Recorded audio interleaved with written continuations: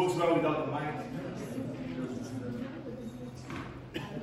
I hope you had a nice coffee break, So session 6, we'll be talking about advantages and disadvantages of transition from traditional database structure to blockchain database structure. I think when the organizer came to me with all these questions, I was told that these were some of the questions that the ministry are looking at, right? Some of these questions. So I hope to answer as much as I can, from a very easy to understand manner again. And I think at the end of this session, I will have some time. I will ask some questions, and hopefully you can give me a new answer after what I've done in the last 2 days. Hopefully your answer will be different from the last one. Alright, session 6, let's start. Traditional and blockchain databases. So by now you would have really understood what are the basics and so forth, but I'd love to give you a quick recap on how we should look at things. Yeah? Defining the traditional database architecture. Traditional databases are based on client-server architecture. Clients are end users of the service. This request goes through a server that hosts the database. Open database connectivity is used to establish a communication line between the client and the database. All of you know this very well. 100%, right? This line is further secured by the client software that is authenticated up ahead for access. In private database, access is only granted to those who have a valid login and password. Again, these are all no rocket science. Every one of you are logging in every day to your systems and so forth. Defining an example could be confidential health records of a hospital. If a database is public and open for all, then the user account is not needed and the data can be accessed from the website. In turn, this has played a huge role in blockchain transforming the closed healthcare system. I like to show graphics, as of the start of the whole workshop and the whole consultancy sessions. Very straightforward server-client relationship through the LAN and how to access the data are all very straightforward. Defining the blockchain architecture. Blockchain comes of age and offer multiple architectural models such as permission, private, hybrid blockchain. Networks are the lifeline of a blockchain technology. They operate from a peer-to-peer network. Each peer or node can respond with a second node. No superiority, no bias between the two nodes. But yes, there will be a difference in the total computing resources they possess. Peers of the network ensure the velocity of the blockchain. So blockchain is also not something that is always 100% cool and grey and so forth. There are also attacks. Yeah? So for transactions, there's a 51% attack would need to happen. Or multiple peers would have colluded and accept blocks with falsified data. So these are things that are real. Therefore, to be very honest, it is the decentralized administration makes it a lot safer, a lot more secure, and earns extra points in the matchup lineup when you talk about blockchain database versus a distributed database. So these are clear facts. Again, not hiding anything from everyone. Blockchain is not 100% perfect. So defining the blockchain architecture, blockchain layer architecture. So again, there's a very clear diagram. So you look at it from below. There are the hardware and infrastructure layer. This is something that everyone is, again, very, very well versed. Look at the virtual machines, the container, the services, and the messaging. This is just like some example. Then the data layer will be the data structure. You have a digital signature, there will be a hash, there's a method tree, there are all the transaction records. Network layer, peer-to-peer, very straightforward, it's just a peer-to-peer network. Consensus layer, we talk about the different consensus mechanism. Right now, I think everybody will know that POW, POS are the more common ones, right? And then you look at the application and presentation layer, where you look at keywords, like smart contracts, chain codes, the DAG, and what you see from a user interface, right? So those are very straightforward again.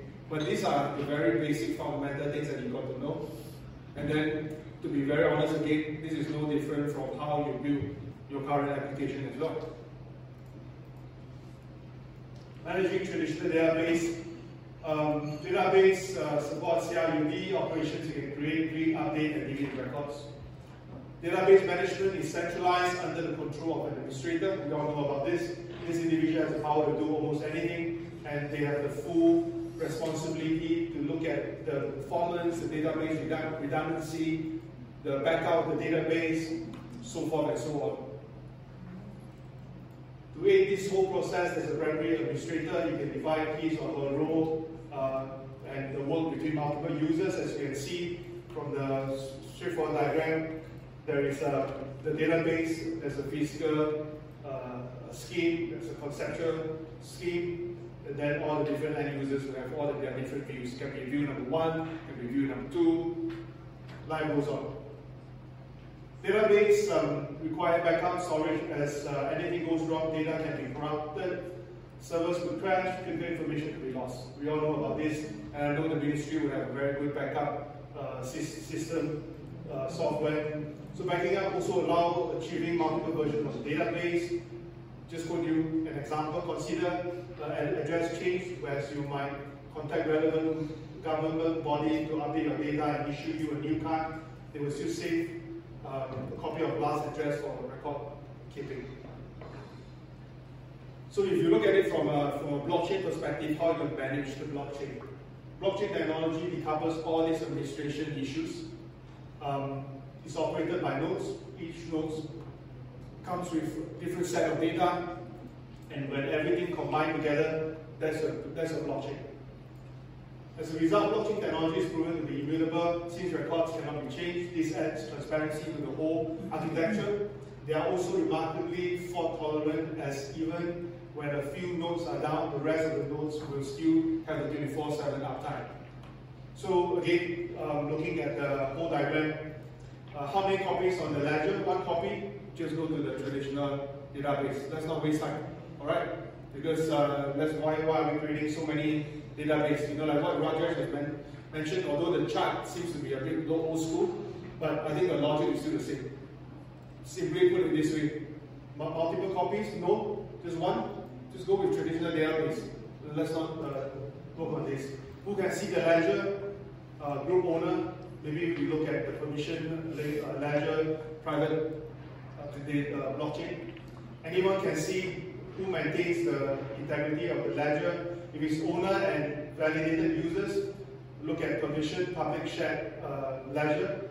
Things like have a ledger with good. If it's any user, then we maybe look at permission ledger, public shared ledger. So these are all very straightforward mind map that you can have from an administrator standpoint, from a developer standpoint. It is very straightforward. Following such a step will not make you go wrong too far. Since again there's no single permission needed to transact on this blockchain, it makes it permissionless.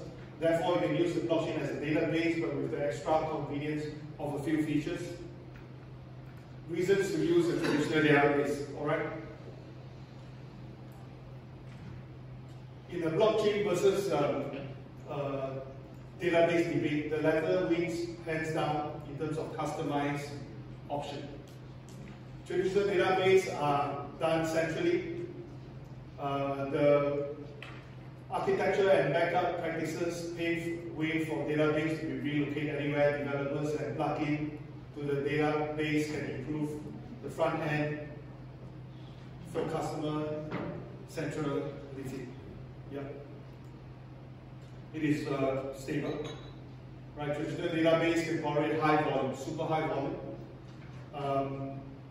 Client-server architecture reduces the dependency on nodes and are substituted by standalone server center. So you just deal with one server and then maybe a few backup. Database administrator revert to sharding and shrinking to optimize the speed of the network. This is also very similar when we talk about things on the blockchain. In the event of a power outage, downtime, or any other technical issues resulting in data loss, the backup acts as a default option to reset to the last version.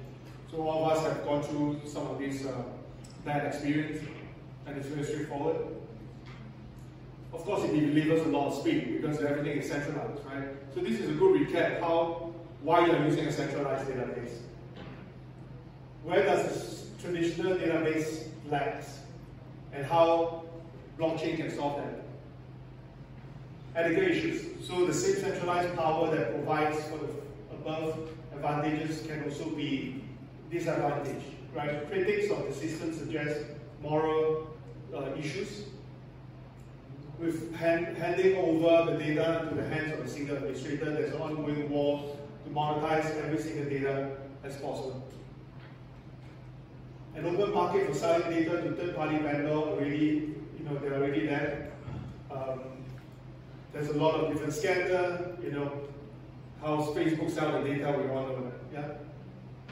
Contingencies, considering the single administrator on top of everyone else, what happened if this individual switch to another employer?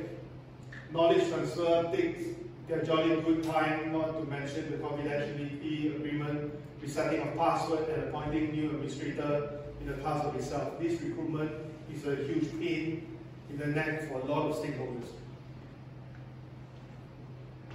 There'll be IT issues as well. Database needs some form of in another. The fact that the company stores information in a database does not signify that the database is safe.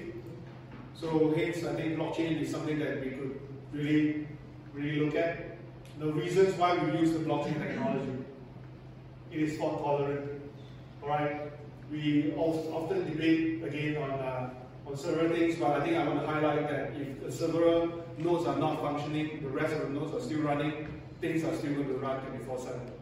I'll give you another very good example that some of you would have known. About FTX, for example. Right? FTX is a centralized cryptocurrency exchange. They are down, they are screwed, but things on their ecosystem are still running. For example, like Solana is also a blockchain on its own. Even the parent company is gone, they are still operating fine. All right. So this is some of these good example on how things can still continue to run, even when you are gone. It is a lot more secure.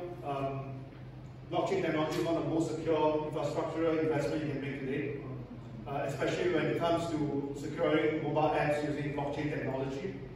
Each node of the network is supposed to download a copy of the blockchain for validating new blocks. To change every single block by blockchain provider requires each node to update its copy.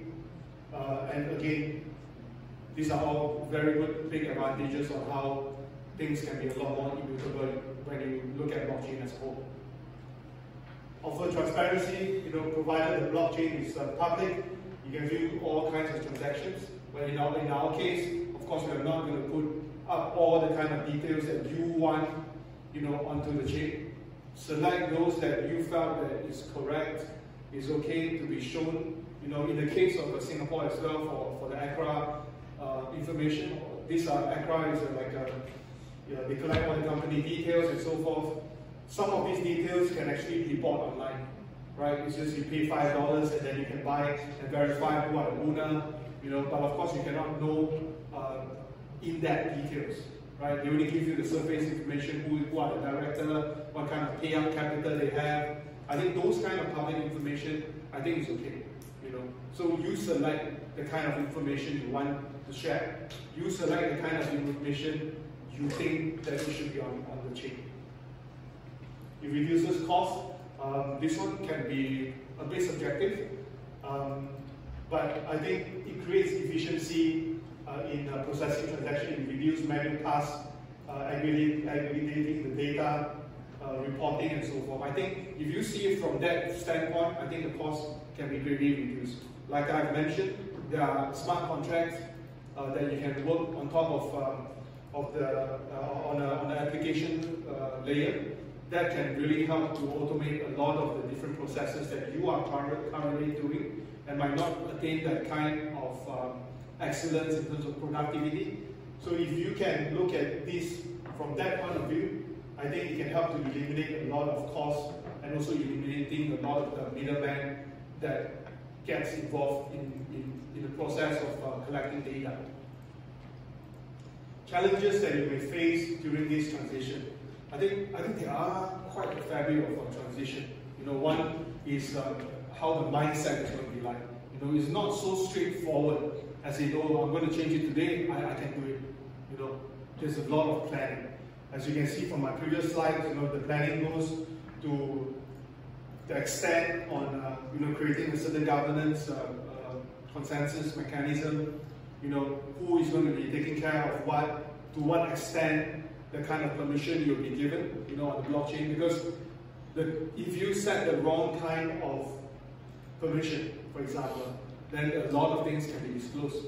So you need to have a certain mechanism to make sure that person A, person B, they check each other, person C agree, and this form a certain level of consensus within your private blockchain, for example.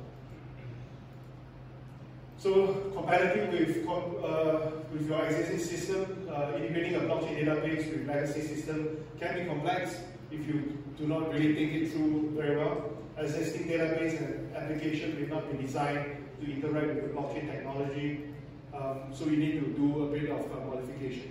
All right, there are tools available that helps you to go through this whole transition, but of course, please make sure that you check through and make sure that it's going to work. Yeah. Data migration, transferring from a database, traditional database to a blockchain database can be time-consuming and error-prone. During the accuracy and the integrity of the transfer data is crucial to avoid inconsistency or any form of data loss. So you need to find a good time, to stop your traditional database, from which point onwards you're going to port everything over to the blockchain. So all these things must be thought carefully, and this will help you with the whole migration process.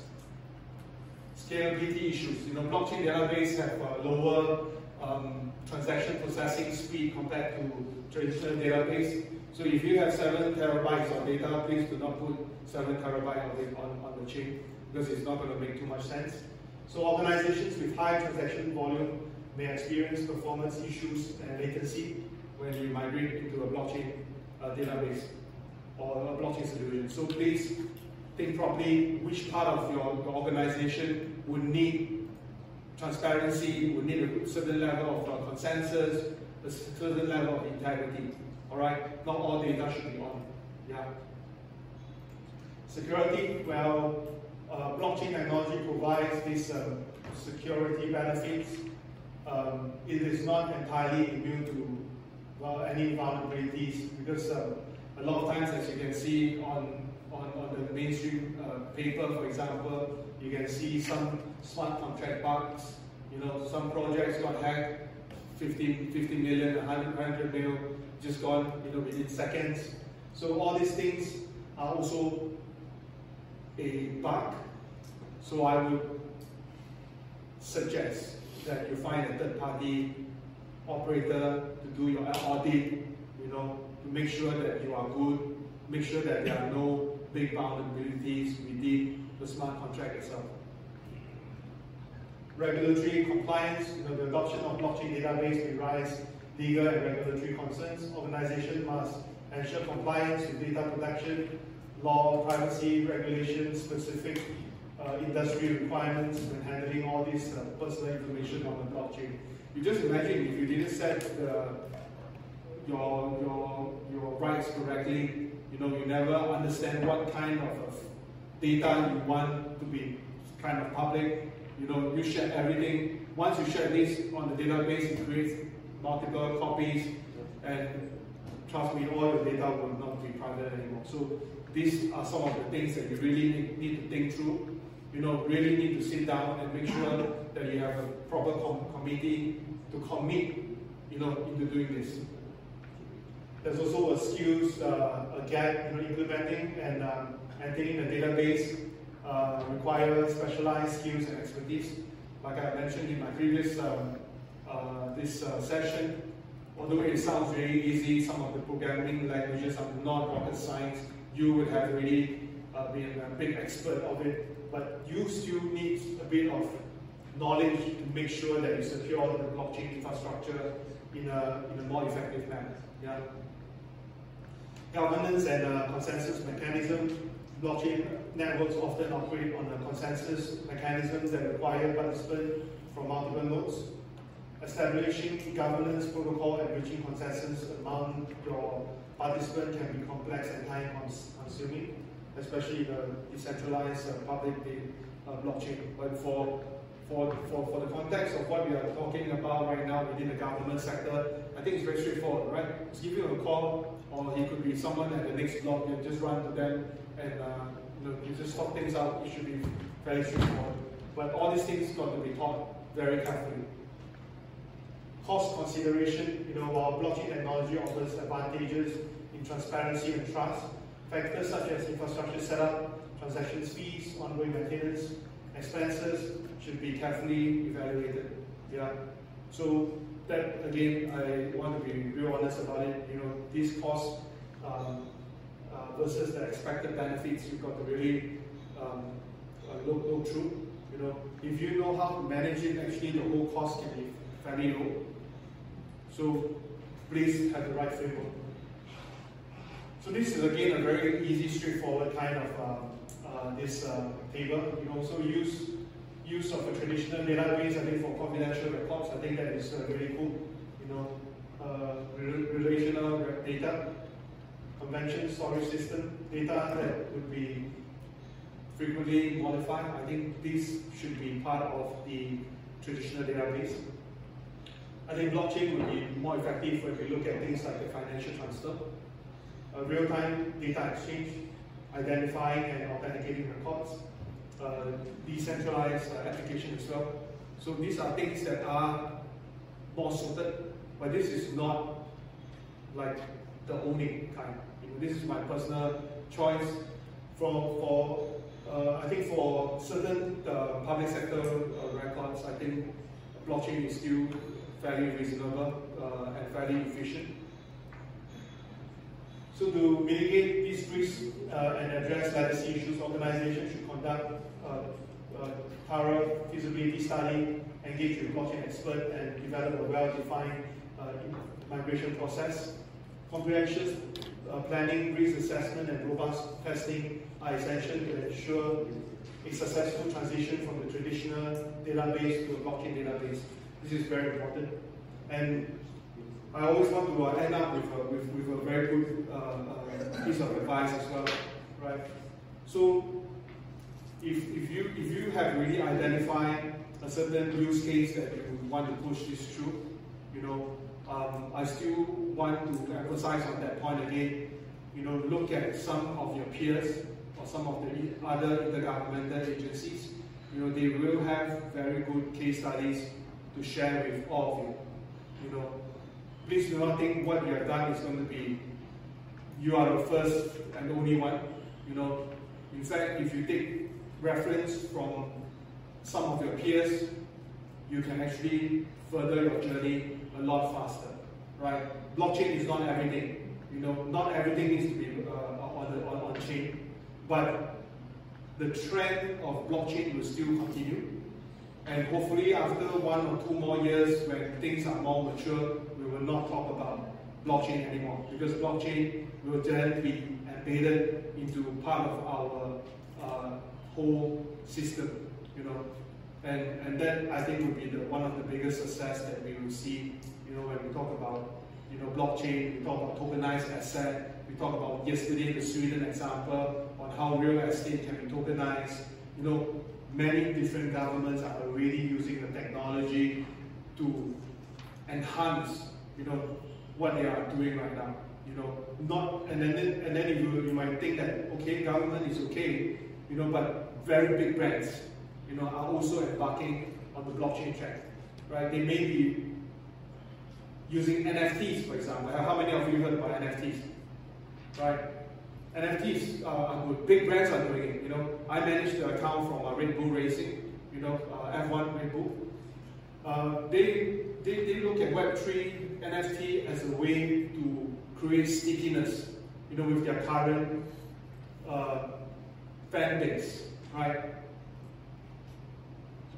There's no stopping of you as a government, ministry, NPO to use NFTs, for example, as a royalty pass, as a reward pass. These are small baby ways for people to understand what blockchain can bring to them. These are small baby ways, for big brands to interact with their consumer in a slightly different manner. Same for government, same for governmental organizations. There's always a good point where we can, use the technology. So I think I still have quite a fair bit of time. I love to have a bit more interaction, just like yesterday, before we end our day. Yesterday I asked about the question, and then all of you worked in various groups, how you see your own department, or your own work, using blockchain database. We did an exercise yesterday. I just want to ask, right now, would you have a slightly better vision on how you would do it? Since this is the second day, do you have some thoughts that you want to share as a fellow participant? I really hope to hear that from some of you. Can I have the mic, please? Sorry, don't worry.